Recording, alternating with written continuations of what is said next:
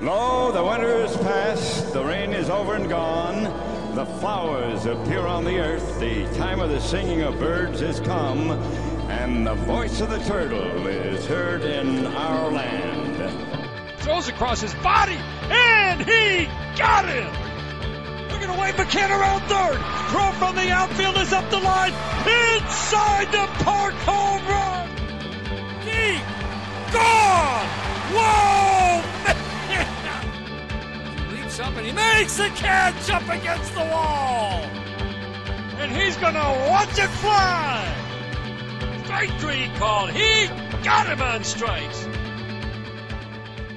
Welcome to The Voice of the Turtle, a podcast feature of the Bless You Boys website. We are SB Nation's Detroit Tigers blog, and you can find us online at blessyouboys.com. You can also find us on Twitter at blessyouboys and on Facebook at facebook.com/byb.tigers.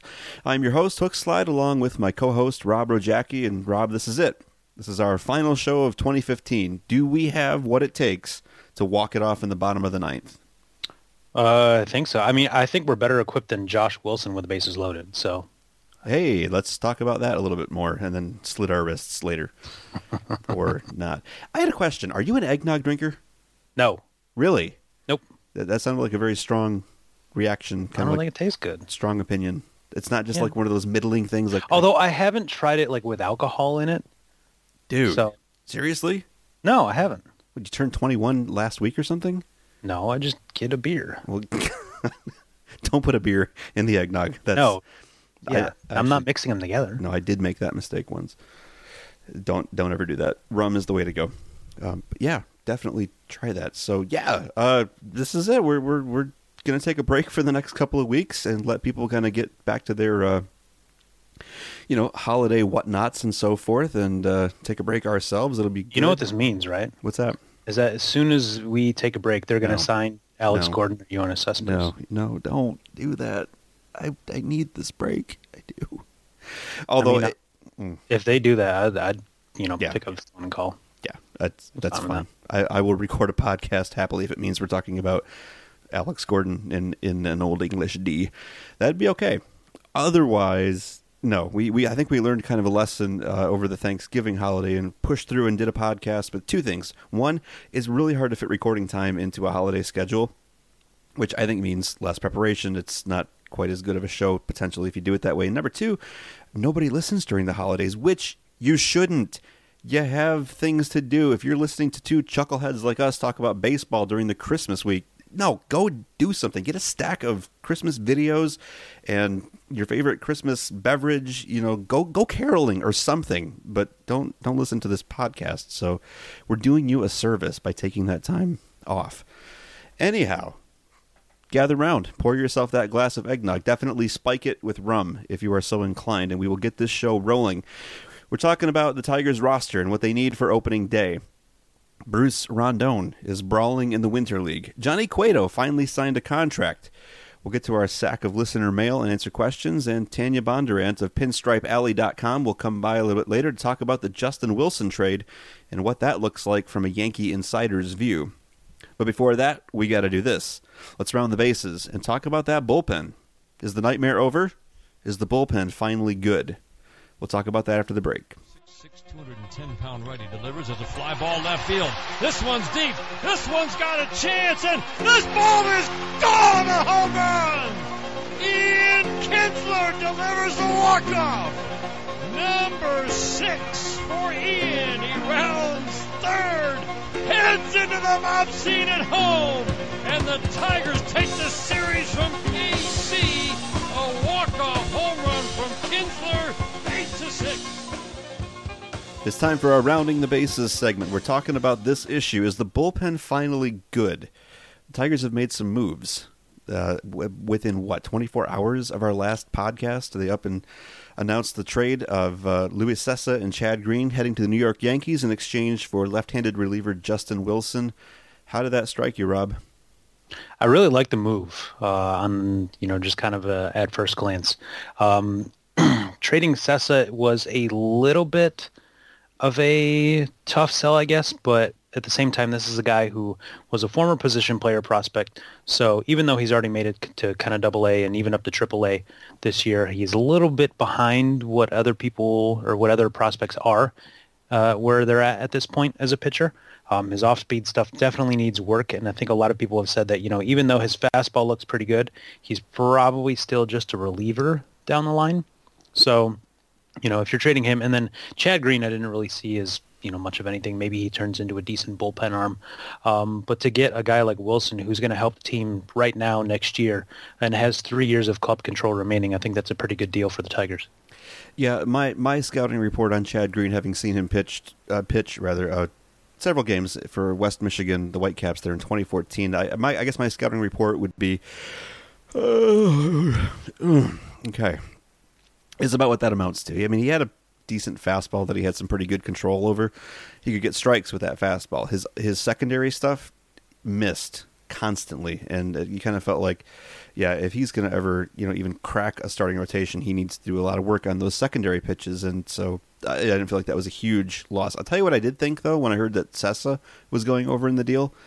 They're getting really close to that sort of edge of the pitchers that they don't want to let go. I mean, did that strike?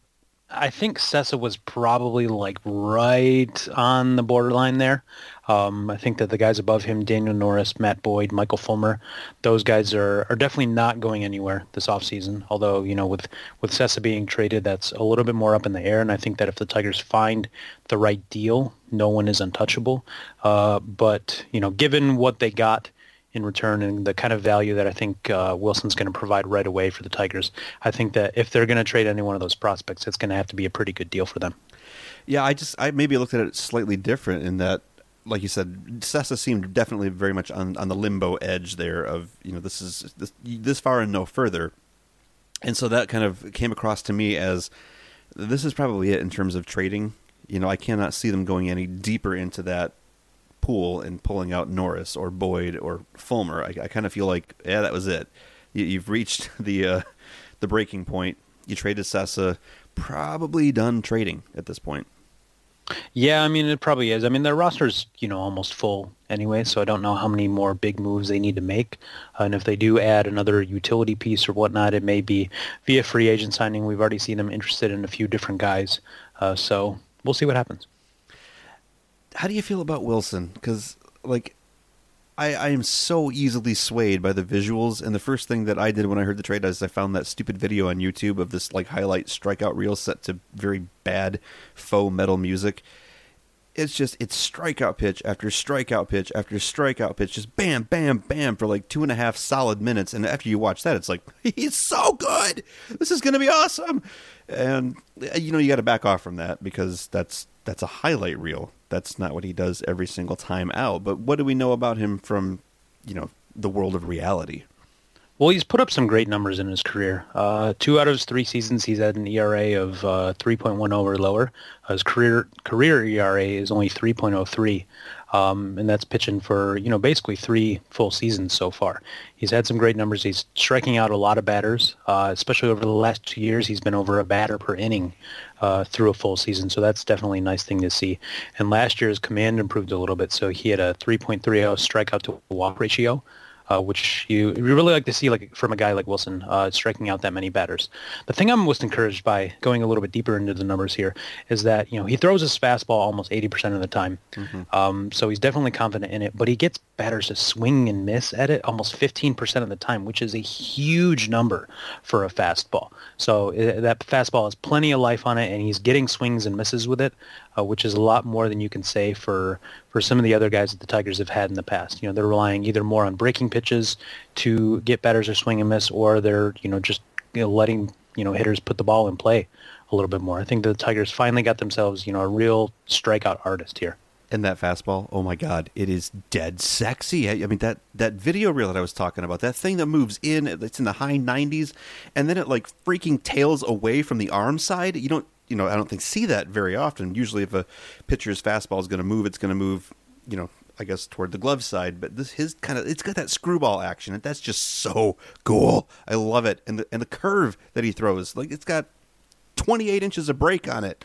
it's going to be fun to watch him pitch. You just went from I'm not that excited to I am super excited in about 30 seconds there. Yeah, it's highlight reels do that for me. I can totally be suckered into it just by. This is what happens when we have like a bullpen. I know. Well, there it is. Because we got K-Rod, and I felt good. You got somebody that can hopefully lock down the late innings. Not necessarily just the ninth, but if you need him to get a 4 or 5 out save, you got an option there. Getting Mark Lowe was just like really kind of strengthening that a little bit. But Justin Wilson's like the cherry on the sundae, and you didn't even know you were missing the cherry until it's there, and it's like, oh, this is what a sundae is supposed to look like. The bullpen looks like this. Cool. It's nice to have, it's nice to see them address this big need with multiple guys for the first time in what seems like ever. Getting all these guys here, you add Wilson, you add Lowe, you add K-Rod to the mix. You already have Alex Wilson and Blaine Hardy, a couple guys that put up some great numbers last year, even if they don't have the stuff of those 3 guys I mentioned before. And then you have a couple promising arms underneath them. Drew Verhagen looked pretty good in a short sample of innings last year. You've got, a number of guys who throw really hard but can't really locate it. If even one of them figures out how to, hit the strike zone, they could be pretty good.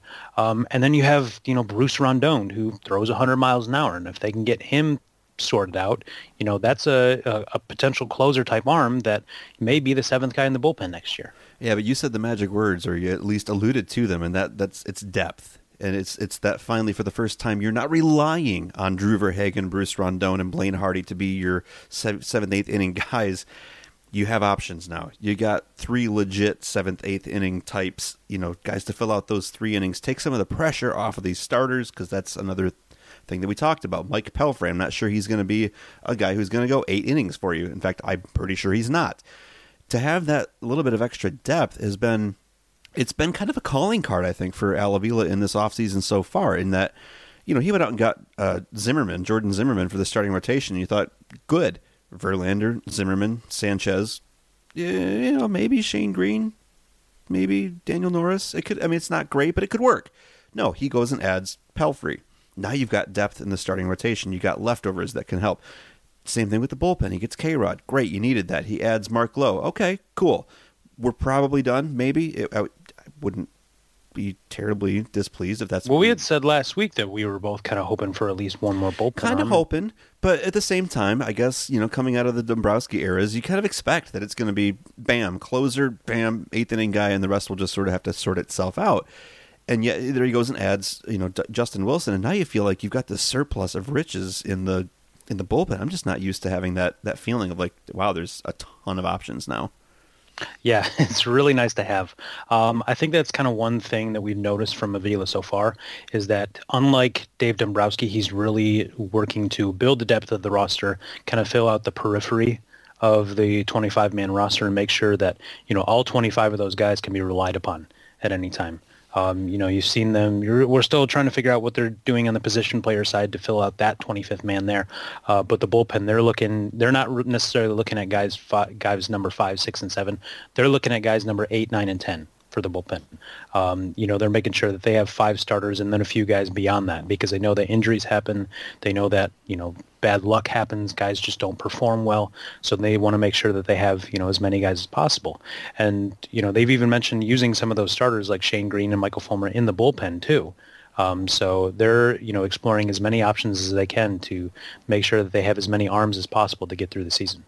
You just don't get the feeling that Al Avila is ever going to say, yeah, that's good enough. Like, he's always willing to continue adding pieces onto it, even when someone like me might say, well, you don't really need to keep adding more at this point. It looks pretty settled. Nope, here, have another one just in case. I guess really what I'm getting at is he's got a contingency plan, and that seems like a kind of a new feeling. It feels good, doesn't it? Yeah, it's nice. But as we're sitting here talking about, the way that Al Avila seems to be approaching building this out and being very interested in depth and, adding on pieces that we may not necessarily think are necessary.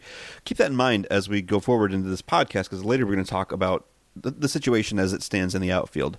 And those same kind of thoughts kind of influence, what I think about that situation too. But we'll pick that up a little bit later. just talking about the rest of that bullpen, I'm wondering now, because we do have Al Avila on record saying things like, hey, we're talking about the possibility of maybe converting some starters to that bullpen as well. And the names that come to mind then, are like Buck Farmer, Kyle Ryan, Kyle Lobstein, even Shane Green, even Michael Fulmer, guys that I would have thought of as being pegged for, these are, starters in waiting, or they're going to work with him that way. Are you thinking maybe we'll see some of them in the bullpen? I think we'll definitely see some of them in the bullpen. I don't necessarily know that converting them is the right word to use. I mean, maybe you take Kyle Ryan or Buck Farmer and kind of make them a full-time reliever, especially if they stick and pitch well. I'm not necessarily thinking a Wade Davis type situation here, but if you turn Farmer into a decent eighth inning guy who, strikes out over a batter per inning or whatnot, and that's, a pretty valuable asset to have. As far as guys like Green and Fulmer go, I think that if they appear in the bullpen next year, this may be just kind of a one-off thing. Fulmer is going to be a top 100 prospect next year.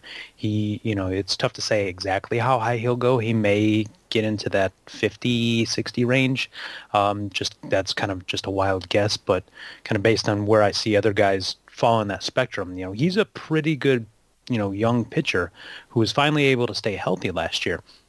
So throwing him into the bullpen may be kind of a, get his feet wet at the big leagues a little bit, as well as number two, kind of limit his innings so that he's not going too high too fast. And, there with the injury concerns there, you don't want to, throw him strictly into the deep end just yet. But if he runs into, I kind of go back to Drew Smiley in 2013, right. And that there wasn't a spot for him in the rotation, but he just pitched so well that they couldn't keep him off of the major league roster. And I think Fulmer may be one of those guys that can kind of force his way into that. As far as Green goes, I think that maybe they're trying to limit his innings after the injury last year. Maybe they just kind of see the rotation as set and they want another bullpen guy there. And it could be another one of those situations where he's just a little bit too good for AAA, and they want to get him at the big league level throwing some more innings. Yeah, I could easily envision the scenario in which Shane Green begins the season at AAA, and Daniel Norris fills out that fifth starter spot. I mean, this is all assuming that spring training goes a particular direction, which we don't know that. But the thing is, I don't think Daniel Norris is going to pitch, 33 starts and over 200 innings in 2016. I think he himself will be on some kind of a quote-unquote innings limit. And so I would not be at all surprised to see him and Shane Green kind of flip-flop a little bit. I mean, maybe even regularly throughout the year. Maybe they'll do a little tag teaming, or maybe it'll be more clear-cut. One pitches the first couple months and then the other takes over at the end. Yeah, I mean, with having guys like Green and Fulmer in the bullpen, or even some of the other ones we mentioned, they have so many different options that they could do. You could see Green and Norris tag team starts to handle, to kind of limit their innings next year. You could see Green doing something like Chris Medley did with the Braves a few years ago, where he starts half the year in the bullpen and he pitches there, and then they send him down for a few weeks and he kind of builds up his arm strength and his stamina, and then he starts for the rest of the year. There are a lot of different ways they can go, but with kind of the glut of arms they have up in in the upper minors and kind of at that major league level now, they can afford to experiment a little bit. Options. It's such a great thing. It's like going to sit down for an authentic Italian meal, where it's like 7 courses. You're on like second, third course, going, okay, I'm full, and just there's more coming. It's so cool to have it finally. You know who else eats 7-course Italian meals? Who? The mafia. I'm going to answer the question, Rob. I'm going to just flat out say it. The bullpen is good now. I hope so. No, just drink the Kool-Aid. It's good. All right. I mean, it's a lot better than what we had last year. A lot better. I know a lot of that depends on how they actually perform next year versus what we think they're going to do and what the paper suggests they're going to do and what highlight strikeout reels get you all excited about.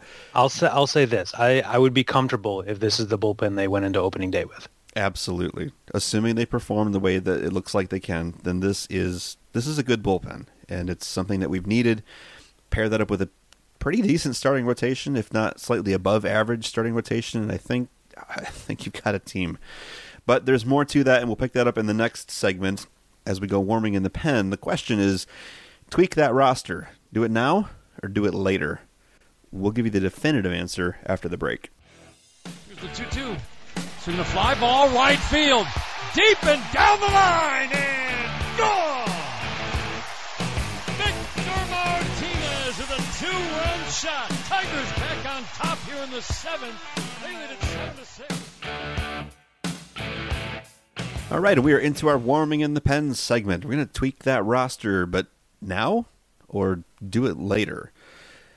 Rob, the question keeps coming up, and I think the fan base has finally reached that point. The starting rotation is pretty well settled. The bullpen is looking pretty well settled. There's nothing left to talk about in the offseason except what are the Tigers going to do about that outfield situation. And there's some rumors floating around the Tigers are interested in so-and-so or maybe so-and-so. And I saw Sean Rodriguez's name thrown around, although it sounds like that's a no-go. Steve Pearce was another one. Okay, let's just settle this. How really important is it at this point to quote-unquote fix the outfield? I would rather see them do it now, or at least during the offseason, than kind of go into the season with this and then realize, oh, whoops, we need to fix this. This is kind of something we saw Dave Dombrowski do quite a bit with a bullpen. And then, the trade deadline rolls around and he's overpaying for, reliever X or lefty Y or what have you. And so I would rather, even if it's just adding kind of a smaller piece. I was kind of lukewarm to the Sean Rodriguez idea, but looking at his splits, he was a decent hitter against left-handed pitching and could kind of fit into that, maybe a short side of a left field platoon if necessary. Even adding something like that, I think, would give them some value. I would rather see them go for a guy with a little bit more offensive upside, but at the same time, just adding someone to the mix and not necessarily rolling with what they have now, I think would be better for the team in 2016. I go back and forth and back and forth and back and forth, and I can't decide where I want to land on this. Some days I think, no, the offense is really going to be just fine. And other days I think, I don't know if I want them to live on the edge, just, quite like that. You'd rather have them be an offensive juggernaut, like we've come accustomed to in years past, 2013, 2012, this kind of thing. I did tweet this out a couple days back when I ran with the projected lineup as I, see it. And we're talking about Maben playing over Collins, say, and Iglesias in the lineup and Kinsler, and just the usual, starting 9. And based on their 3 or 4 year sample of runs created and translating that to actual runs produced, and we're looking at the everyday lineup, the average lineup, producing about 4.1 runs per game. And at first I kind of flipped and went, yeah, that's not enough, get more. Until I looked at the list of MLB teams from last year and saw that they were right in range with, at 4.1. They're within a tenth of a point of, say, the Mets, the Cardinals, the Dodgers, even the Los Angeles Angels, who didn't make the playoffs, but they missed it by, a game? The thing is, the theme for all those teams is they had spectacular pitching. So again, it puts the spotlight on, do the Tigers have the pitching to support a team that's only going to average out 4 runs a game? Well, I think, with a lot of these questions, pretty much any question about the pitching staff kind of goes back to the top 2 guys in that rotation. Will Justin Verlander do what he did towards the tail end of 2015, and will Anibal Sanchez stay healthy? If you answer both of those questions as yes, I think that this team absolutely has the pitching to make a run, a wild card or the division or what have you. But with those question marks there, it's a little bit iffy. Can Jordan Zimmermann kind of get back to what he was in 2014? You'd like to think so, but it's tough to say there as well. So, we talked about kind of in the last segment about, filling out the periphery of the roster and adding some depth. And I really, really like the depth they've built. But, I think that their studs have a few more question marks than, any other team's top arms in their rotation. Yeah, and as far as the offense goes, we talked to that question about, the depth and so forth, and I wouldn't be surprised then to see Al Avila go ahead and add another piece, even though it may seem like you don't really necessarily need to. I think you can get away with waiting until the trade deadline, and I'm not worried about Avila getting fleeced, at the deadline because he's, scrambling and having to overpay. I could easily see him doing at the deadline what he's done in the offseason, where he manages to go out into shark-infested waters and hardly get nicked and still get up, pick up a nice piece, on the way out. Where was I going with all of that? I guess it comes down to, you talked about pitching studs with question marks, and I'm looking at it the same way at the offense and saying, yeah, you're also hoping that Miguel Cabrera can be 2013 Miguel Cabrera. And the fact that I was just noticing today, in 2013 he hit more home runs than he hit in 2014 and 15 combined, and that hurts. You need power out of a guy like Cabrera. And talk about another question mark: can Victor Martinez actually do what he's supposed to do, even perform up to career average levels? If either of those guys, slips on those points, now I think you got a problem. You definitely do. But I think that's kind of one of the risks you run when you sign guys to big long-term contracts like that. I guess if the two big guys in the lineup falter, it doesn't really matter what they do with left field.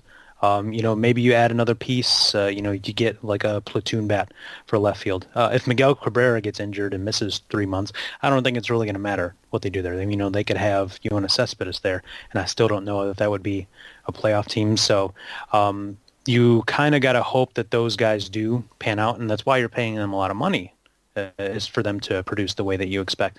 But I think that you can't really, I guess, play the waiting game on that, and I would rather see them do a little bit more now to fill out the roster and go into the season a little bit stronger than what they look right now.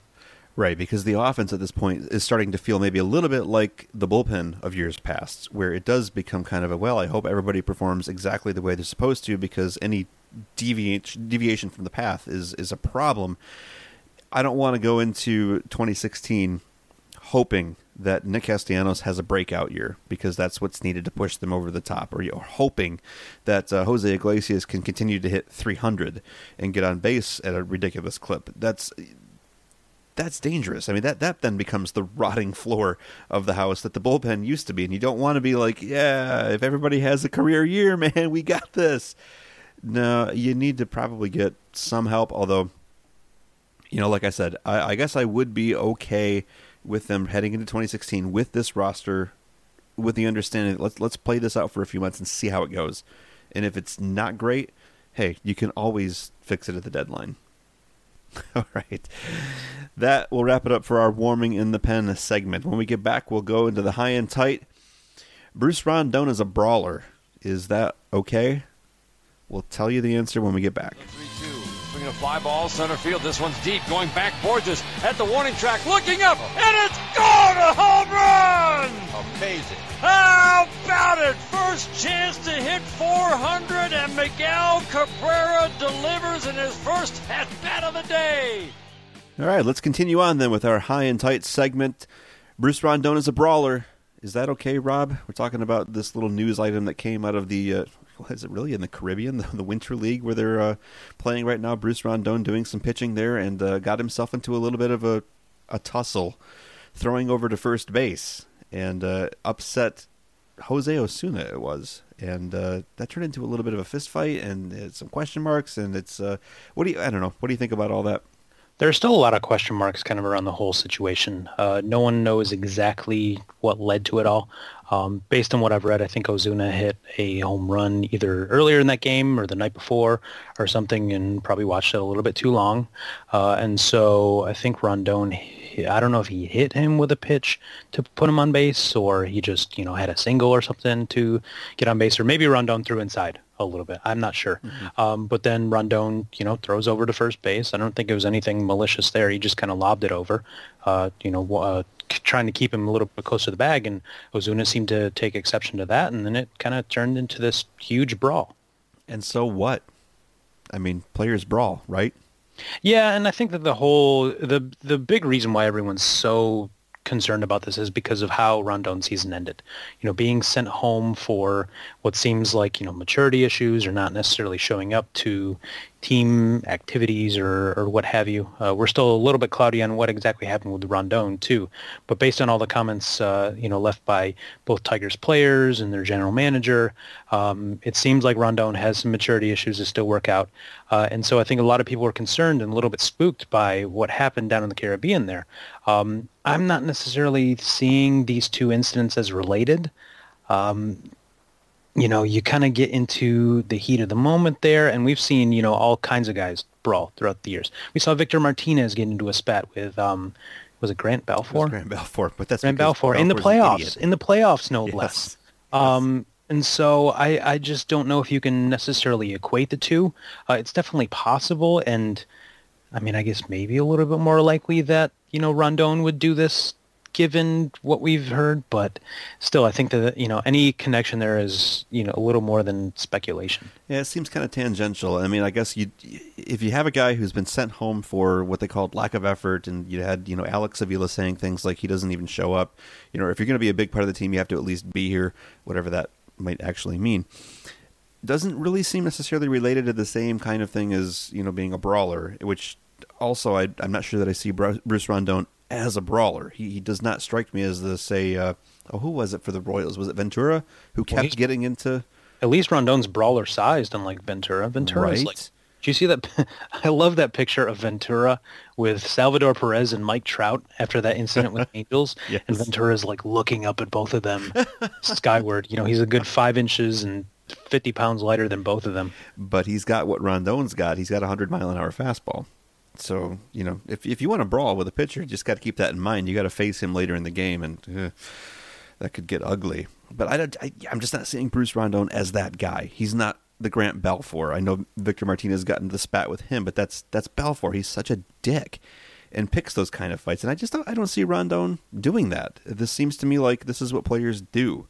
They brawl once in a while. And I'm not ready to go quite so far as to say that's a sign that he does care. What a gamer. Put your game face on and really give a crap. No, don't tie those things together. But I think it's kind of much ado about nothing. I just want to see him contribute at the major league level. So whatever that takes to get there. He certainly didn't look like he was in the best shape of his life, though. No, but he was working on holding runners. Well, punching them anyway. Go, Bruce. I'm going to let the jury just remain out on that until we see what he's doing in 2016. Elsewhere in the news, Johnny Cueto's finally signed a contract, Rob. And, I meant to check before the show started. You probably don't have the notes there in front of you, but I'm pretty sure. I know Johnny Cueto was on my list of our free agent prediction game. I'm pretty sure the San Francisco Giants were not on my list. So I'm just about ready to declare defeat on this. I mean, it's definitely looking that way. I mean, I had a pretty big lead after the David Price thing. Like I said, man, that was my strategy. Get one big one, and we're good to go. But then you got Iwakuma too on top of that. Yeah, that was luck. Yeah, I think they were all luck, but whatever. Probably, it's probably all luck. But yeah, Cueto was not. He was on my list, but yeah, I had him going to like the Cubs or possibly the Dodgers. I don't think I had the Giants, so I'm screwed. I'm so screwed on this. We should have seen this coming. It is an even year coming up. Well, then let's talk about that because yeah, we should have seen it coming, and yet clearly I did not because I didn't put the Giants on my list. I really didn't see that. You had the Phillies on your list. Yeah, go ahead. I just pulled this up now. Go ahead. I'm down. Kick me again. I had the Phillies. Yes, 1, I did. 2, 3. And the White Sox. The White Sox. Did I really have the White Sox? You picked them to make the World Series this year too? I picked them to win the World Series in 2015. Yes, I did. Yeah. Cool. Maybe somehow subconsciously I was hoping. At least I missed on Jeff Samardzija too. Well, yeah. And I did have Jeff Samardzija also going to the White Sox. But what is it subconsciously with me that I'm like predicting all these great things for the White Sox? Yeah, see, my rationale is that he pitched for the White Sox last year, and maybe they'd re-sign him. Yeah, well, I mean, at least there's some rationale there. I don't know why the hell I thought he would go to the White Sox, but how about them Giants in their even year magic? And you mentioned. Sorry, tangent here. You know what else what else I got? Jason Hayward to the Cubs. Are you kidding me? This contest is over. Screw it, man. I'm not playing with you anymore, man. Anyway, getting back to Cueto there, he signs with the Giants for 6 years and $130 million. About 10, what was it? What was the offer from the Diamondbacks that we laughed at? It was 120 in 6 years. Mm-hmm. So got a little bit more than we had originally anticipated. I guess my question, and I kind of want to hear your take on this, is what do you think of the Jordan Zimmermann signing now that we've seen what the other three big free agent starters in the market are making?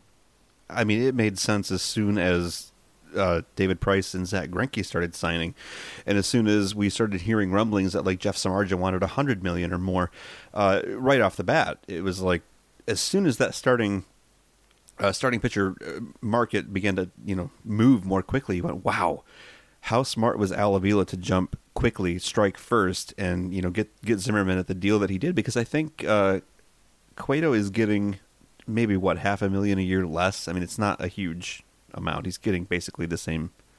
The Tigers are playing slightly more, paying slightly more for Zimmerman, but they're also getting, I think, I don't know. I know Cueto is supposed to be this pitching god, but as we've said before, I'm not sure that his arm's going to hold up this year. So that could turn out to be a real. Yeah, we'll see. I mean, he did have that MRI in 2015, but it didn't show anything. That's not necessarily a done deal. Sometimes you're not going to see everything going on there in an MRI, and he really struggled down the stretch. With the Royals, he had a couple moments of brilliance in the playoffs, but otherwise he really kind of had some rough numbers, and I do wonder if that is part of the reason why he, didn't necessarily get $150 million or, close to the numbers that, Price and Greinke got. I think with Cueto, you also have to look at his innings load. He was injured in 2013, only pitched about 6 innings, and then he comes out and throws 243 innings in 2014 to lead the league, throws another 212 in 2015. And so that's a big jump for a guy who, missed 2/3 of the season just a couple years ago, and then he comes out and, he has a couple consecutive 200-inning seasons. What kind of toll did that take on his arm, especially going down the stretch here? And what will that mean going forward? I mean, I know that in 2016 the Giants are going to win the World Series, and that nothing we do will change that. Resistance is futile, but beyond that, it's tough to say. It's not futile. The resistance goes on, and I have this just totally unhealthy desire to see the Tigers and Giants rematch now, because you've got Cueto going to the Giants, and he, to me, is kind of the he is to the Giants what Anibal Sanchez is to the Tigers. There's some question marks. Is that arm, is that elbow, is that shoulder going to hold up? And at the same time, it's like if either of those guys is right, they're both phenomenal. And how cool would it be to see, you've got Verlander, Sanchez, Zimmerman stacking up against Bumgarner, Cueto, and now Samardzija. I mean, I would pay good money to see that matchup. That'd be pretty cool. And you know what? Pablo Sandoval is not there anymore to hit random home runs off of Verlander, so I think we're good. Hold on. That hurt a little bit. Got to bounce back from that. Memory, flashbacks and such. Yeah, Pablo Sandoval is doing his thing for the Red Sox now, so that's not going to be a problem. Yeah, but how do you like that Giants rotation now? I mean, good Lord. This just... I'm not sure. I'm still trying to sort through what this means, the thought processes, because it kind of reminds me of, Billy Beane trying to stockpile all the aces that he could back in 2014, and it didn't mean squat. I mean, they still fell apart. So just because the Giants got Cueto doesn't necessarily mean that they're going to be, huge favorites to, win the West. They've still got the Diamondbacks and Zach Greinke to solve, and the Dodgers and Clayton Kershaw, but... I'm happy they're all in the National League. Right, exactly. But you talk about that arms race, in the West, and it's like, hey, it's actually a little more balanced now. So that should be kind of an interesting league to keep an eye on. But yeah, exactly. I'm so glad Cueto's not in the American League. That was a little bit of a concern for me. Final topic here I wanted to bring up. This thing we'd read in the news, it was last week, I think, Chris, you brought it up on the podcast last week, actually, this whole thing about the Tigers Way coming out, and we just briefly touched on it at the very end of the podcast, and we're still working very hard to get our hands on a copy of this internal office memo, and I think it probably won't actually hit until a little bit before spring training. But I did a little bit more digging into it and did a post on the site and kind of compared what the Tigers are doing with what I saw the Tampa Bay Rays doing about a decade or so ago, with what the Yankees did, with what even the Pirates to some extent found some issues with. And that is just this, the problems that you run into when you don't have a uniform approach to player development at all levels, from single A all the way up to triple A and into the major leagues. And the fact that, as I did the research, Rob, the thing that stuck out to me was the story of the Tampa Bay Rays, and the fact that once they got that system in place, and wanted to work more on that uniform development, suddenly they start cranking out guys like Evan Longoria, like David Price, like Wade Davis. It just feels to me like, man, maybe the Tigers actually have a chance of starting to develop some good talent, from the draft all the way through.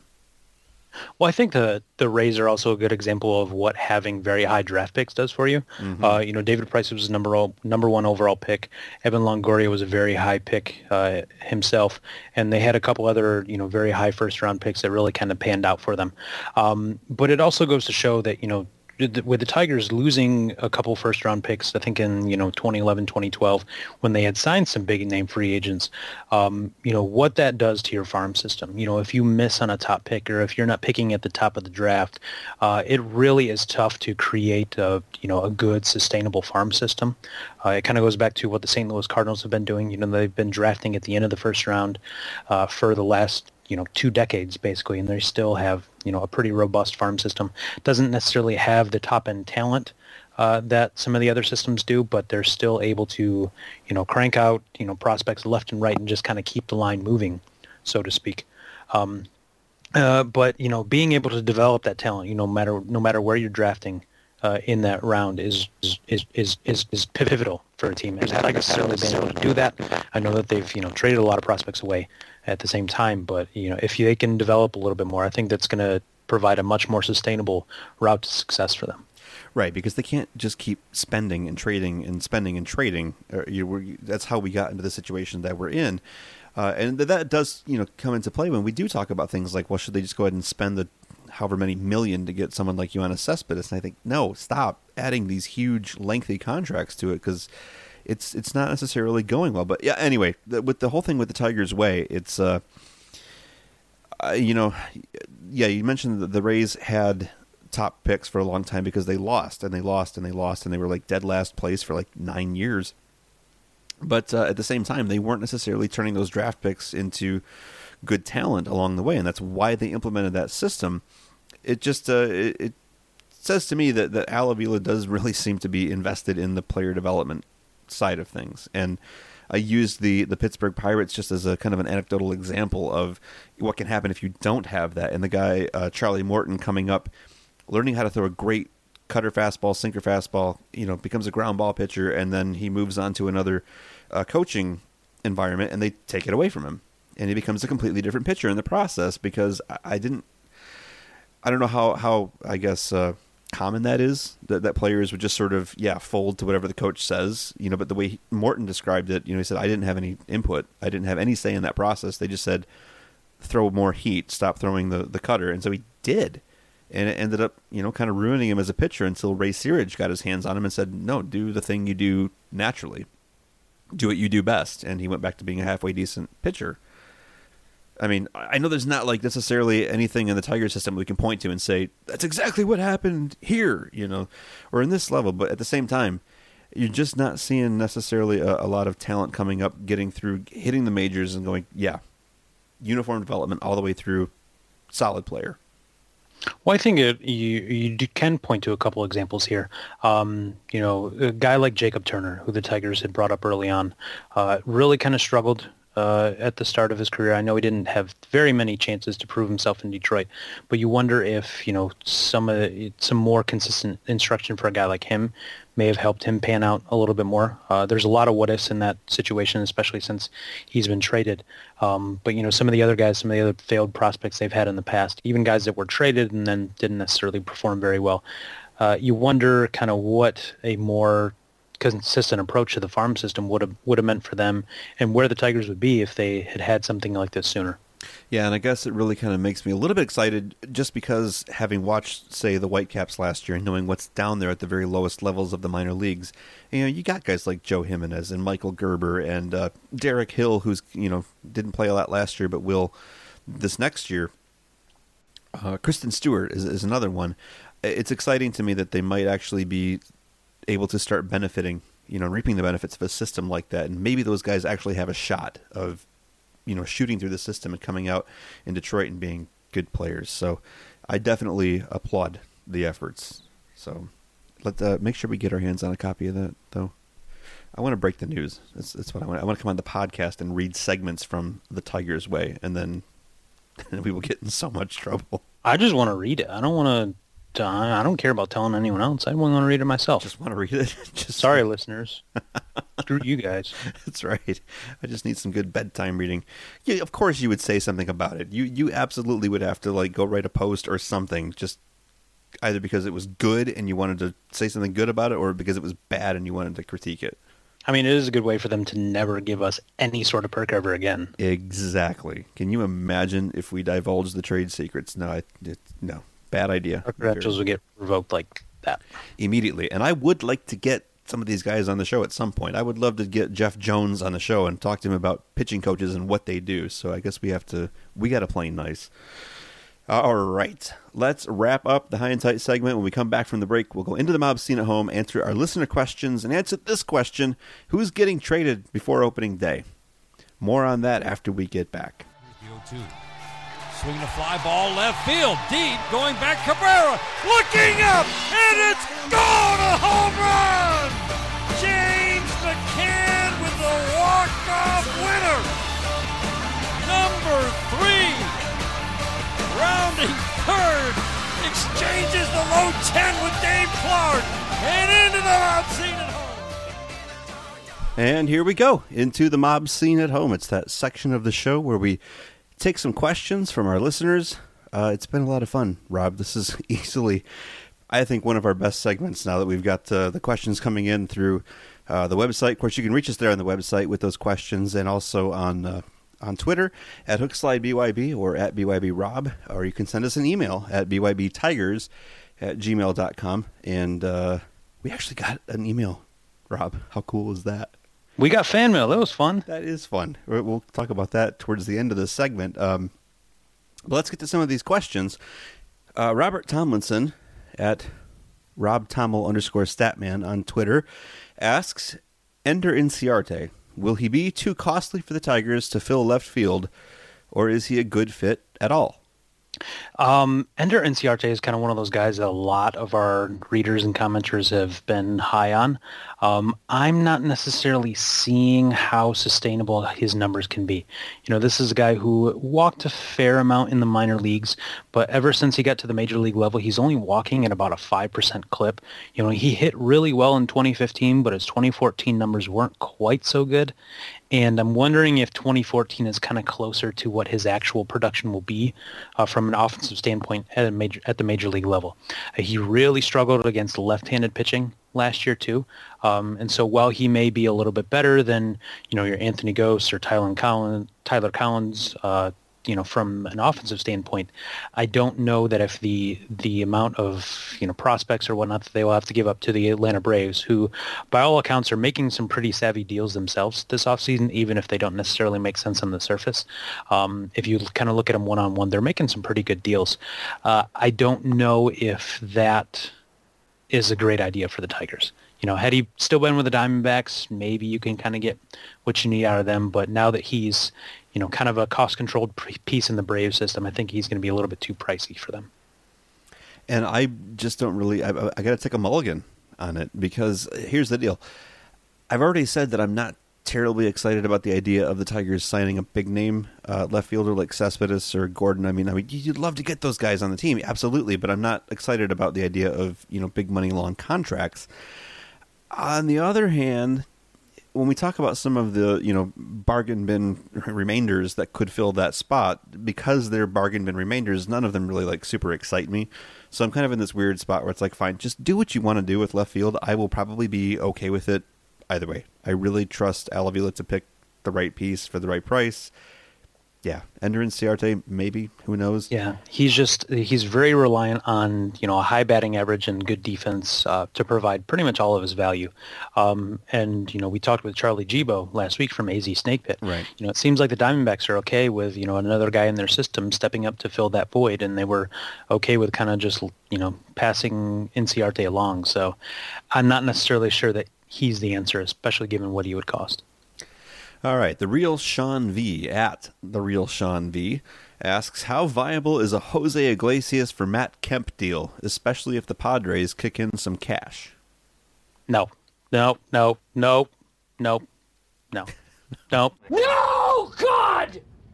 No, God, please, no! No! No! No! No, just don't do it. Don't do it. Matt Kemp 5 years ago was one of the better hitters in baseball, but he's been so enigmatic throughout his career. 1 year he puts up an 842 OPS. The next year he hits under 250. The year after that, in 2011, he puts up an MVP season. And he's struggled all along. Now he maybe has arthritis in his hips. He really struggled with the Padres last year. Only his OPS plus was 111, which is okay. But when you look at his defensive numbers, which are awful, and the fact that he's still under contract for 4 more years at over $20 million a year, depending on what's paid by the Dodgers, it's just not a good deal. And then you have an all-star shortstop in Iglesias who, he may not hit 300 next year, but you're, creating a very you're filling a hole in a very expensive way, and maybe not even doing the best thing possible to fill that hole in the field. Yeah, so you're basically saying he's not that great on offense, not that great on defense, and it's going to cost a lot of money for many years.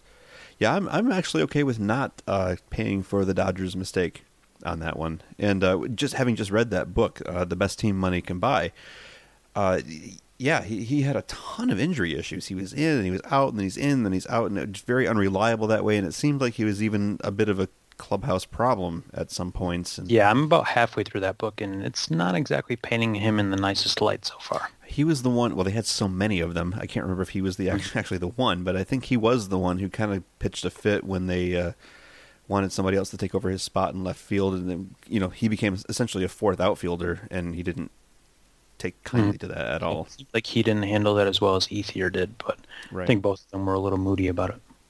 So, no, let's not do that. Dean Padre Simmer at Mojo Dean says, on a limited budget, i.e. no Cespedes Gordon deal, what one final free agent signing would you make for 2016? I've talked about a guy named, Steve Pearce in the last couple of podcasts, but I want to go a little bit different direction with this. Kind of a real bargain bin guy that they could add is Dominic Brown, an outfielder that played for the Phillies last year. They released him. He's kind of struggled at times throughout his career, but has been, he was a top prospect. Back in the day, he had, kind of a breakout season in 2013 where he hit 20 home runs in the span of like a month, and made an all-star team. And then, really kind of fell back to earth after that. You look at Brown, and then you also look at what the Tigers did, or, maybe he had already done this before, and you look at JD Martinez, and you kind of wonder if, maybe, just maybe, they can get that same kind of, magic production out of Brown. He's really kind of a nice little buy low candidate. You could probably get him, maybe on a cheap deal, maybe even a minor league deal if you play your cards right. I think there's just a lot of potential there, and that would be nice to see them add that if you can kind of treat him like the flyer that he is. And whereas I'm not necessarily, wanting them to spend more money, I know they're already kind of bumped up and over that luxury tax threshold. Even on the limited budget, I'm not sure that there's a free agent that I would say, spend more money, get further over that threshold, and not necessarily, to put it this way, if you're going to do it, then I guess go big and get Cespedes. But just to kind of play along with the question, I'm going to say, what's Dexter Fowler going to get? 10, 12 million? Yeah, underneath what the big guys are going to get, but he's still going to get a fair amount of money. I'm not sure if that qualifies to, as a limited budget move or not, but I've always, been kind of interested in what he might bring to the table. But like I said, as far as the outfield goes, man, I could take it or leave it at this point. Whatever Avila wants to do, I'll be happy, I think, with whatever he decides. The caller is You Have asks, assuming our roster is set, there are no more additions this offseason, who bats first and second in the lineup? Oh, goody. Lineup questions. I love these. Is there any possibility that they do something that differs from the old baseball wisdom and bat Miggy second? I don't think that the Tigers would go for, batting Miggy second.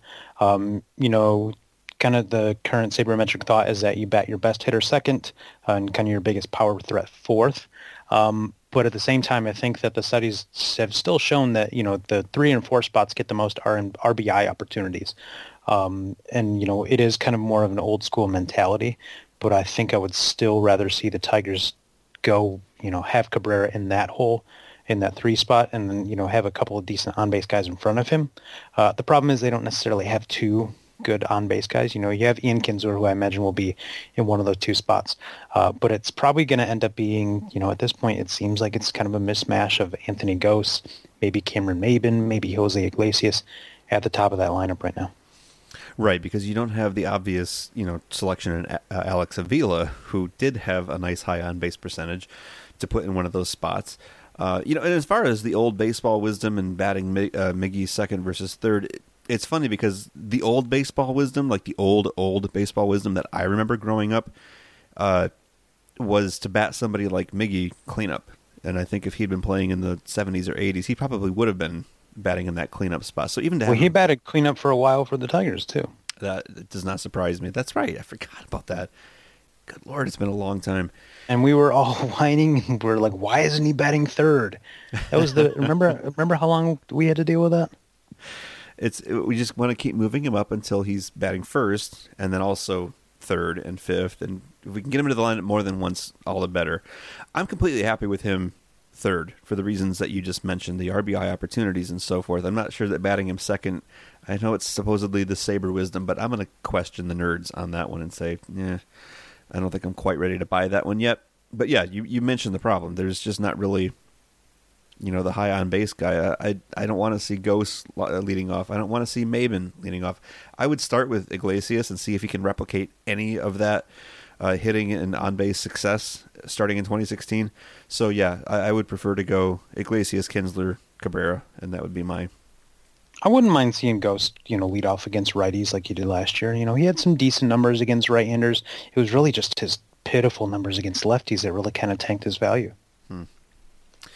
Well, it's not going to be a bombing, home run hitting juggernaut like we saw in 2013 and surrounding years. So, adjust your expectations accordingly, I guess. Put Gose up front, put Iglesias, put Maybin. I don't care. As long as the guys in the middle are still the guys in the middle and they're hitting well, that's what matters. Tim Bob, I'm out. Tim Bob, I'm out. Tim Bob Amute, I think. Amute. What's Amute? Well, is there a reference that I'm missing? There's a basketball player named something Mba Mute. I don't follow basketball. So. I don't know his first name. But anyway, the question is, which position player from the projected starting lineup is the most likely to be traded by opening day? I don't necessarily know that anyone is very likely to be traded, but if we have to pick one, I'd say kind of either one of the 2 guys that are most redundant, I guess, on the roster, and that would be either Anthony Gose or Cameron Maybin. And given Gose's contract status, I would say that Gose is probably the most likely to be traded, even though I think we're talking very low likelihood here. Maybe someone kind of purges for that, cost-controlled young center fielder, and maybe they still kind of see some of Gose's upside. He showed flashes of power last year, and he showed flashes of base stealing, capabilities. So if you can get something out of that, the question is, what exactly would they get for a guy like Gose? I mean, the easy answer is another outfielder, but then, what's the point of that? Because, I don't know how often position for position swaps go down, but right, because if you do that, then you've got now a hole in the outfield that you have to fill. I was kind of going the same route as you, and just thinking more in terms of who's coming up the pipeline in the next, little bit, but there's nobody really ready to kind of step into the outfield spot. I don't see them getting rid of, a Kinsler, an Iglesias, a Castellanos, or anything like that. It would have to be a Gose or a Maybin. Although the question did say projected starting lineup, I would also put Tyler Collins on that list, as someone that could probably go. But then who do you fill the spot with? So I'm gonna repeat what you said. I don't really see any of those guys getting traded. Maybin's my answer. Put it down on the list, and if I get that right, then I win the free agent prediction contest by default. All right, because it's never gonna happen. Oh, I'm so bad at this. Oh well. Jacob Elkram says, if you were Al Avila and the Rockies offered you Corey Dickerson for Michael Fulmer, Bruce Rondon, and Kristen Stewart, or Jacoby Jones, would you do it? I'm still not necessarily sold on Dickerson being, this big-time bat. He's got some great numbers. He had a 931 OPS in 2014. Didn't play as much in 2015, but still had an 869 OPS. The problem is he plays for the Rockies, and we've seen kind of what exactly happens with those numbers at Coors Field. His splits are, fairly extreme as far as home road splits go, but there have also been studies that show that, those kind of even out once guys get away from altitude. It seems more like the Rockies hitters struggle when they get to sea level and they're playing elsewhere, more so than, Coors Field being this amazing place for them to, pad their stats. I guess the thing that I'm looking at with Dickerson is that he's more of a platoon bat. He's a career 246 hitter against lefties. He has a 677 OPS against lefties in his career, but has some amazing numbers against right-handers. And I don't know if that I would want to give, all of those prospects away for what basically amounts to the second coming of Andre Ethier without the bad contract. Yeah, I'm more looking at the package that is proposed to be given up in that trade and going, really? No. Fulmer, Rondon, Stewart, and Jones. That's a lot of potential talent right there that I would like to see develop. And so for the the trade-off of getting Corey Dickerson, no, I would have to be on such a wild bender for that to ever make sense in my head. I can't see that happening, or making sense to me at least. All right, one last question, and this comes from our fan that likes email. How cool is this? Somebody actually sent us an email. Pat Cannon. And it was such a cool email, too, because aside from the, friendly things of, enjoying the podcast, et cetera, he likes the fact that we talk about bacon and made a recommendation, and I'm just going to throw this out there for the other listeners. Pat recommends that you go to the hotel dining room at the Landmark Inn in Marquette because they have the best bacon ever. Now, me personally, never been to Marquette, so I can't confirm or deny this. However, he goes on to say that the way that they make their bacon there is they use Hormel bacon and bake it in an oven. That much I will confirm. Get the Hormel Black Label bacon. You put it out on a 9x13 sheet. You bake it for 10 minutes at 350. You flip it, bake it for another 10 minutes at 350, and you have like melt in your mouth bacon. I would eat pounds of that stuff. So thumbs up to Pat for that note. Hang on. There's one more thing. It's the way he signed this off. I love this. A Tigers fan for 60 years and charter member of Stewed, that's all caps, Stewed, sports trivia enthusiasts who enjoy drinking, our local baseball trivia group. Whoa.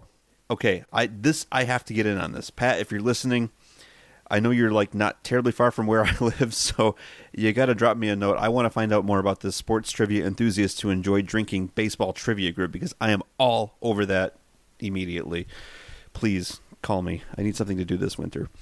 The question, finally. I recall that about 3 years ago, the Tigers signed an outfielder as one of their first draft choices named Derek Hill, and I've never heard of him since, even though he was touted as the can't-miss center fielder of the future. What do you know about him? Derek Hill missed a lot of missed a lot of time due to injury last year.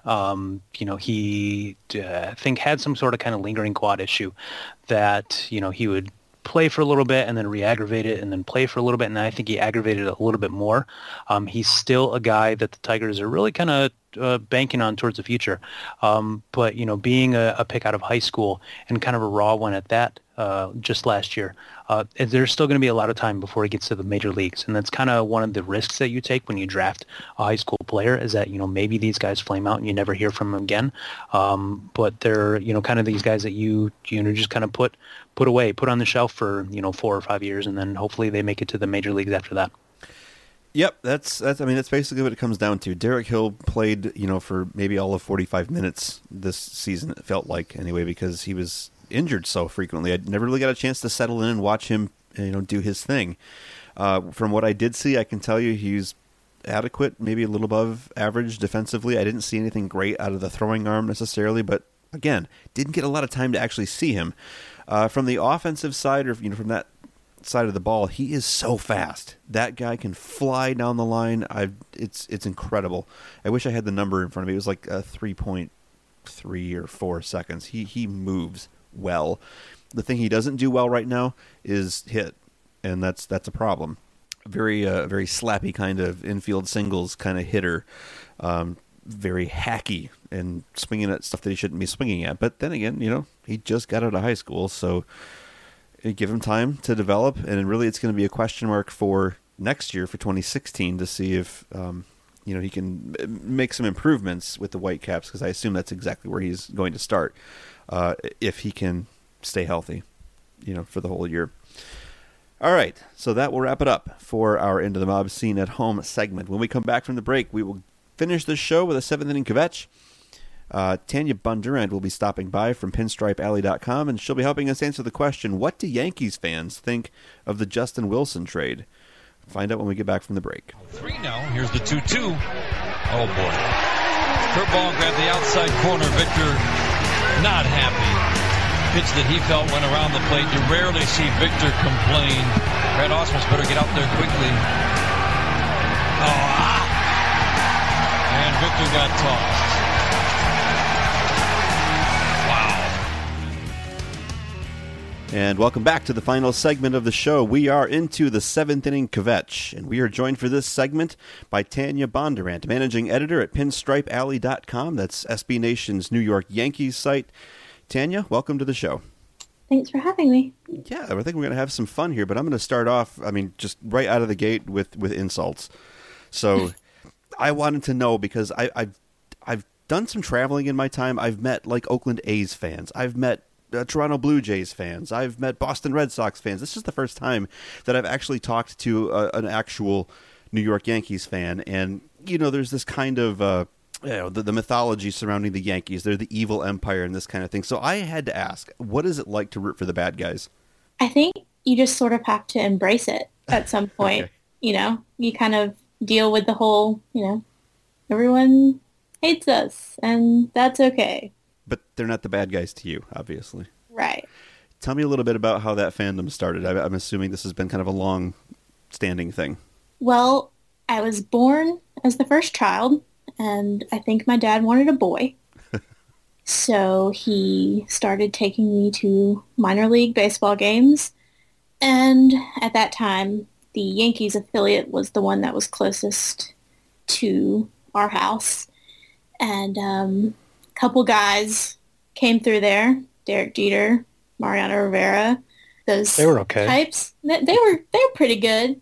The hype sort of started there, and I followed them all the way up to New York, and by about 6 or 7, I was, watching every game on TV with my dad, and by probably 11 or 12, when I was finally able to understand it more, I was totally hooked. Wow.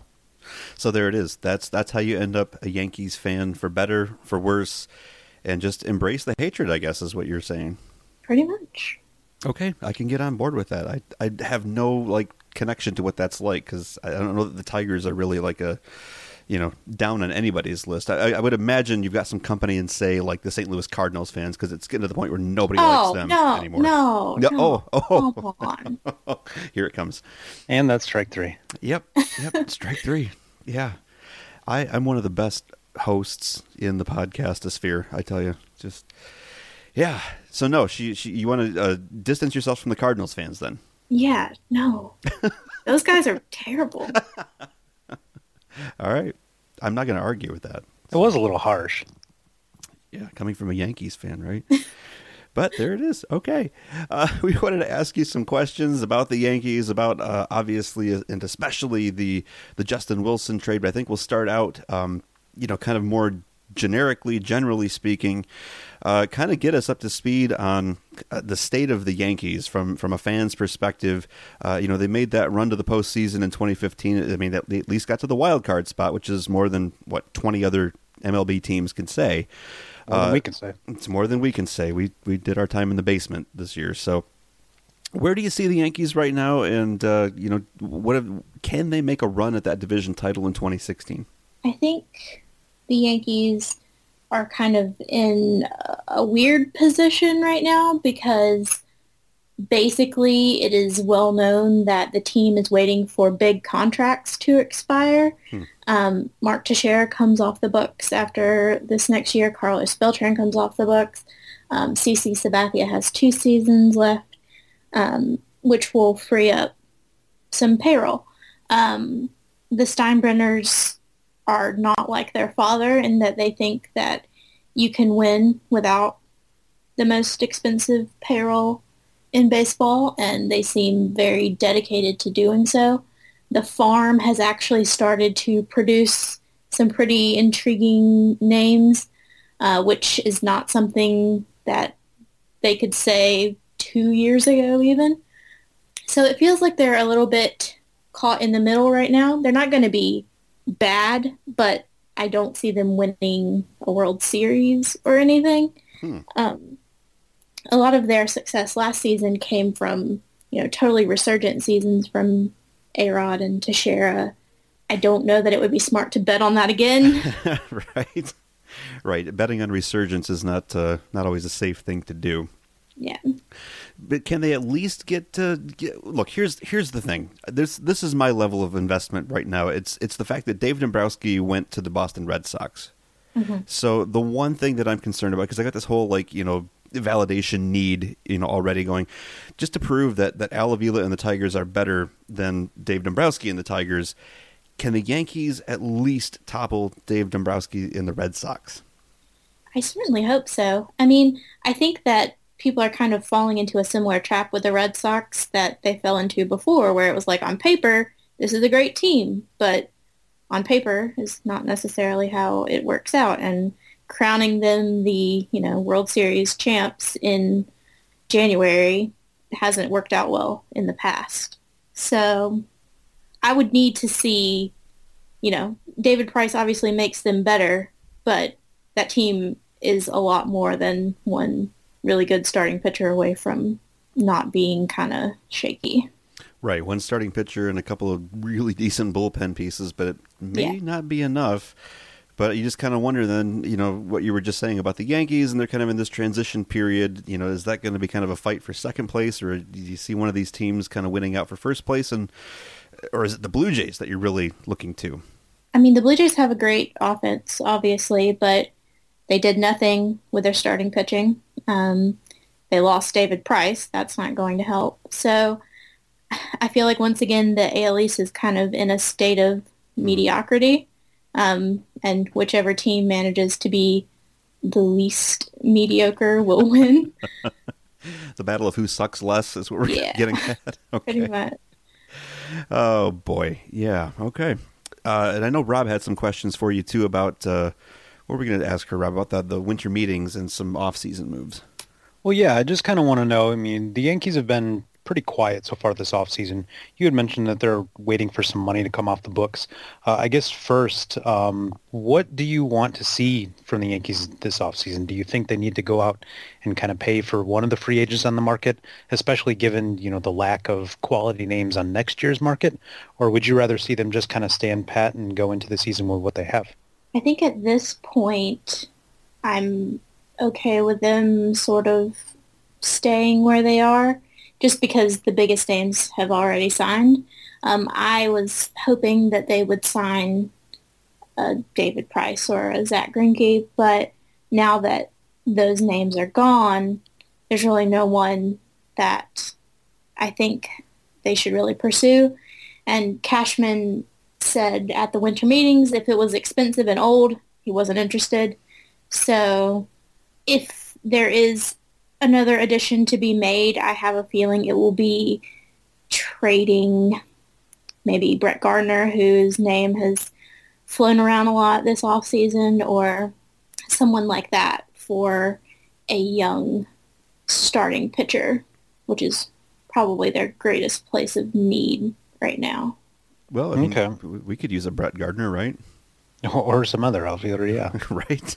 I think I don't know if we have any young starting pitchers left to hand out, though. So I think that's actually, it's not a bad little segue into what we wanted to talk about more specifically, having to do with the Yankees and the Tigers as now trade partners. It was last week. Golly, it was probably hours after we recorded last week's podcast, I think. Al Avila is doing a great job of making sure that we have stuff to talk about week after week after week. And so the news came through that Justin Wilson had been traded from the Yankees to the Tigers in exchange for a couple of pitching prospects in Chad Green and it was Sessa, wasn't it? Yeah, Yes. Luis Sessa. Okay.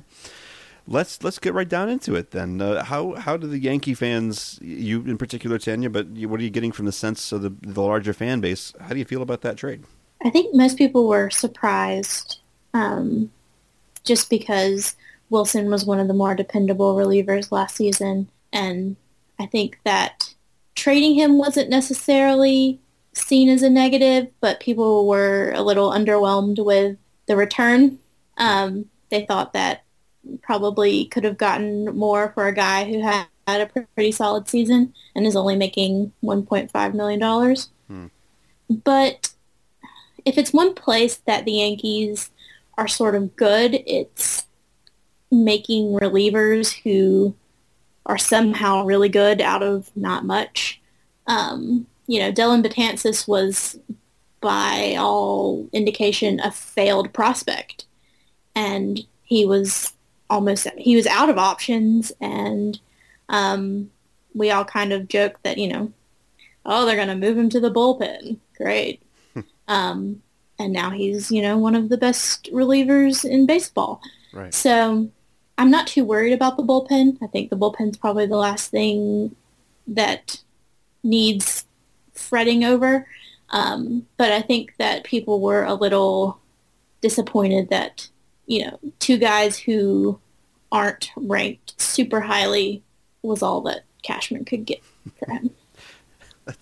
That's what we do here in Tigerville. We put out prospects that just aren't highly ranked. So apologize for leaving our garage sale scraps on your front door like that. But thanks for Justin Wilson, because he looks like a pretty decent pickup.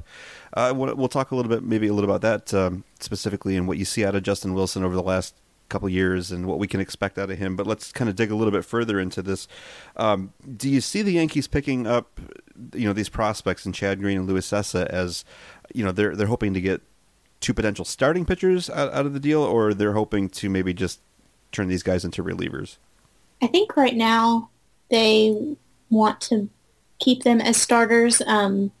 Cashman said that he wanted to put some distance between Brian Mitchell, who is probably the team's sort of 6th, 7th starter at this point, and Ricky Davis, who is a prospect that was just in Double-A. The field between those is pretty empty, so Cashman said that he was hoping that Green and Sessa could sort of be a buffer between Double-A and a guy who's probably going to be like a swing man out of Triple-A. I don't know how long that's going to last, because it seems like a lot of people don't really see it panning out as a starting pitcher for those guys. But I think right now they're just hoping that in case the worst happens and Tanaka needs Tommy John surgery and Pineda breaks again and CC's knee is not able to hold him up anymore, that there's something there that they can sort of plug in. I mean, CC should be fine, right? Degenerative knee condition. Okay. Well, Scary words. He's younger than Bartolo Colon, though, isn't he? Yes, but last year he was terrible, and he got a new knee brace that he said kept the pain away when he sort of landed.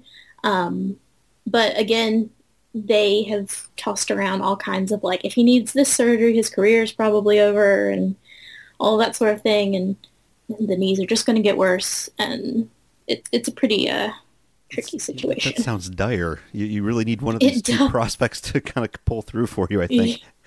And that's the interesting thing to me, is that, I mean, I would imagine that the Yankees were looking for a couple of starters where they picked up Chad Green and Luis Sessa, but from what I understand of, now I saw Chad Green, pitch for the West Michigan Whitecaps, because I'm from West Michigan, so I get a lot of chances to see that team play. And I remember him pitching in 2014, and he didn't strike me as the kind of pitcher that was really necessarily destined for a starting rotation.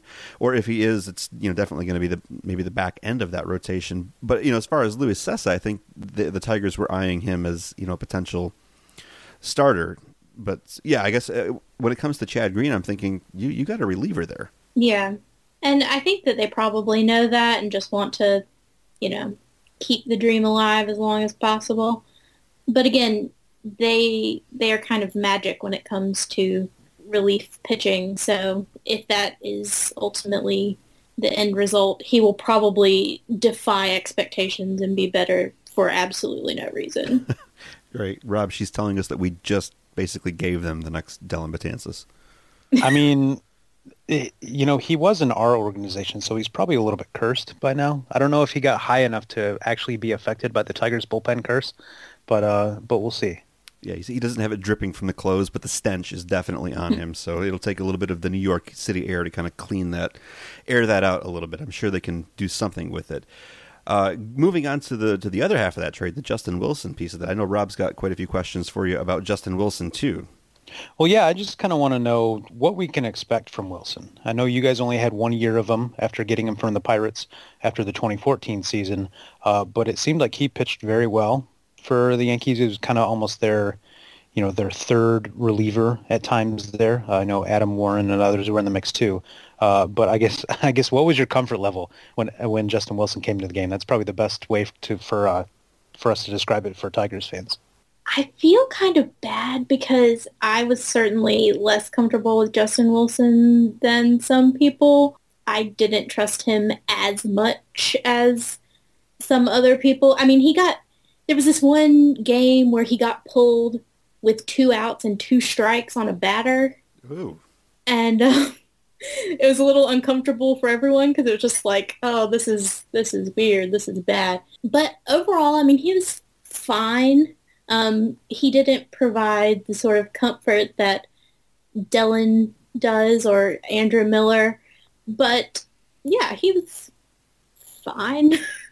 That does not sound at all encouraging. See, but we're coming out of this from like way different perspectives. They've got Andrew Miller and Dellin Betances at the back of their bullpen, and look what we had last year. So we get a guy like Wilson. We're like, oh, he has great numbers. He throws 95 from the left side, and he can command it. We're super excited about this. And she's like, I don't know about this guy. Yes, so one of their cast-offs is one of our bullpen aces, because last year we had Tom Gorzolani, Neftali Feliz, and a broken pitching machine with squeaky wheels that we would literally just kind of wheel out in about the 7th. Jeff Jones would make a trip to the mound with a little oil can, and it was awful. And he was our best reliever. Exactly, the pitching machine. They would just drape a jersey over the back and let it, do its thing. Okay, but that raised the question in my head as you were talking about this odd 2-out, 2-strike situation. How did Joe Girardi tend to use Justin Wilson? Did he let him go out there and do, more than an inning, or was he used more of kind of a, the lefty specialist type? He usually pitched an inning, not necessarily just like lefty only, take him out, 1 out, goodbye. Mm-hmm.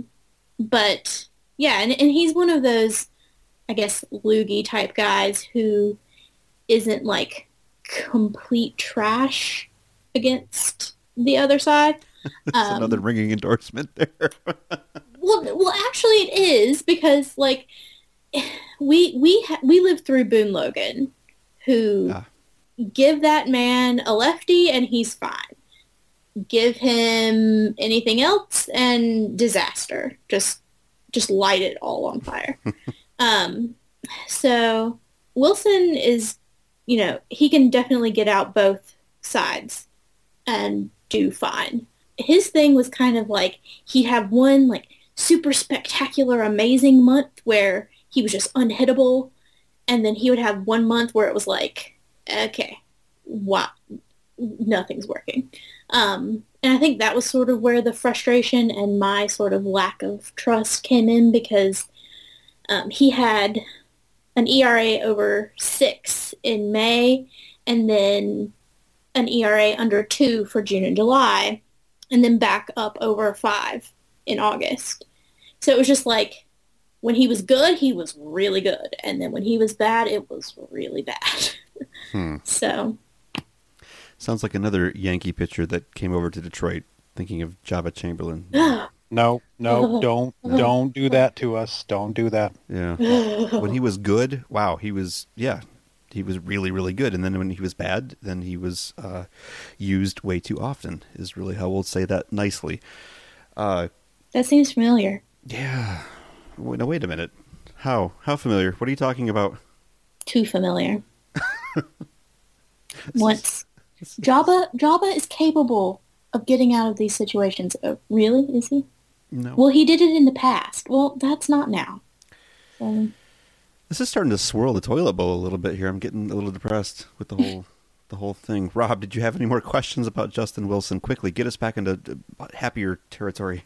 Well, everything we've heard about Justin Wilson's making me a little iffy here, but at the same time, I'm just kind of, I'm just clinging to the fact that our bullpen was so bad last year that a guy that can, strike out multiple batters in an inning and throw hard without hitting the backstop or anything like that. I'm just still hopeful that this is gonna work out for the Tigers next year. he had our top defensive play of the year, if that makes you feel better. Yeah, I'll take that. Maybe. That works. I guess, yeah. He did this weird, divey thing and caught the ball and flipped it up off the ground, and it was impressive for a guy who's not really that athletic looking. He doesn't look very athletic. Yeah, he's not. So with all of this, I mean, first you say, Tanya, you say, yeah, he was okay, and then there was this, he wasn't a total disaster. Are you sorry to see him go? No. Well, hell, okay. I mean, okay, you have to understand, like I said, that I'm kind of lower on Justin Wilson than some, so I might just be looking at it from, hater glasses or whatever. But the Yankees have Jacob Lindgren, who flew through the minors, and I have a lot of hope for him as the next great lefty pitcher out of the bullpen. His nickname is the Strikeout Factory. Come on, Yeah. How can you not be happy about that? Yeah. So if he turns out to be, half or 75% of what I think he can be, then I don't think that we will miss Justin Wilson too badly. But again, relievers for the Yankees sort of grow on trees, and while Wilson was absolutely fine, and if he was on the team, would be absolutely fine, I don't think I will spend too many nights missing him. Well, there you go. One man's trash is another man's treasure, or something along those lines. And there you have it, Tigers fans listening to this podcast. Merry Christmas. They're not even sorry to see Justin Wilson go. They're not going to like me. They're going to be mad. And be like, he's amazing! We already don't like the Yankees. It's okay. Which is nothing against you personally. This has been a good conversation, even if it's a little bit of a Merry Christmas, I guess. I don't know. I feel like I just rained on the parade, torrentially. It's all right. We got a reliever. Well, yay! But Rob's right. The situation in the Tigers bullpen has been just incomprehensibly atrocious that, if Justin Wilson is, like you said, if he can at least hit the strike zone from time to time, he's already an improvement over what we had back there. In that case, he's great. That he's going to be awesome. Wonderful. And he makes athletic plays, and he pitches left-handed, which is already very, very valuable. Yeah. We've talked ourselves back into it. Any more highlights there, Rob? Help. I'm all out of ideas now. This is the place where pessimism or optimism goes to die. One last question before we let you go, Tanya. Just in terms of going back to the Yankees a little bit. Now the winter meetings are over. The off season kind of slows down a little bit. There tends to be, sometimes one more move made before the season starts. Do you see them making any kind of a big, splashy free agent signing before spring training kicks off? No. I think if there's a move left to be made, it will be trading Brett Gardner, not a free agent signing. I think that they are holding on to the checkbook this year. Well, I mean, like I said earlier, we could always use a Brett Gardner. We've got plenty of these young pitching prospects. There's some, I guess, that Al Avila is absolutely holding on to and will not let go. But, if you need another Chad Green who projects to maybe be a fifth starter but is probably really going to be a bullpen guy, hey. We've got lots of those. We've got a ton of those. We have so many. How are you enjoying our former prospect, Andrew Miller, by the way? Well, I'm a person, so I have loved Andrew Miller for a long time. So I'm a big fan. I'm happy to have him. He's amazing. Can we have him back? No. Okay. Well, you got to check. You got to check these things out. It's, because we're in contact with Al Avila all the time. So, we're doing our due diligence here. Yeah. All right. Well, Tanya, I want to thank you for stopping by. This has been a lot of fun, even though if you're raining on our, parade. So Maybe next time we'll have I don't know. But no, seriously, very, very cool to hear the kind of the insider Yankees fan perspective on all of this. And why don't you tell our listeners where they can find you outside of, say, pinstripealley.com? I'm on Twitter at Tanya Bondurant. That's Bondurant if you want to look her up. Yes. And I thought I saw you were doing some writing outside of just Pinstripe Alley. No. No? I thought I could have sworn I saw you on like the SBN MLB site or something. I've written a couple articles for there, but nothing regular. Okay. Just all right. Well, yes thing here. There it is then. If you want to find Tanya online, it's pinstripealley.com or on Twitter at Tanya Bondurant. And thanks for stopping by. Thank you for having me. We'll talk again. Okay, thanks. See ya. Bye. All right, that is going to do it for this, our final episode of The Voice of the Turtle for the 2015 season. Rob, what's the last word? I just want to say thank you to everyone who has listened to the podcast, sent us any fan mail, provided any questions for us over the last year, or has, just read the site. We're very, very happy to do this for everyone, and we really do it for you. So we're thankful for, all the feedback and all the love, all the questions, even some of the haters. We enjoy you too a little bit. But yeah, so no real sounding off, no anger, just thank you to everyone for everything. Yeah, and I will second that. I've said it before that, if it weren't for the fact that we had listeners tuning in on a weekly basis and actually listening to this, this would be an extremely sad arrangement for both of us, just sort of sitting and talking in front of a laptop for several hours a week. So, and it never ceases to, kind of amaze me that people actually do want to tune in and listen to a couple of chuckleheads like us talk about what we think we know about the Tigers and baseball and all that kind of stuff, even though we've been right occasionally. But yeah, it's definitely a pleasure. What do you mean? Wait, what do you mean we've been right? We've been wrong about everything. Well, occasionally we get a couple things. I'm thinking more of like during the actual baseball season as things are unfolding and we have things to say about, True. Is Justin Verlander all washed up? We can be right once in a while. It's just the off season that we're just bad. We have no idea what's going on in the off It's season. so bad. I don't know why anyone listens to it. Well, there you go. And yes, we definitely appreciate it, and looking forward to continuing this once we come back in the new year. And we will. I think where many other sites have dropped off and taken the winter off, we're gonna soldier on and come back in January swinging for the fences, in fact. All right, remember, we are only one half of this conversation. You are the other half, so leave us your comments at the website at blessyouboys.com. Find us on Twitter at HookSlideBYB and BYBRob, or send us an email at bybtigers@gmail.com. So, on behalf of Rob Rojacki and eggnog lovers everywhere, this is Hookslide wishing you the happiest holiday since Bing Crosby danced with Danny Kaye. An even happier New Year, and we'll see you next time on The Voice of the Turtle.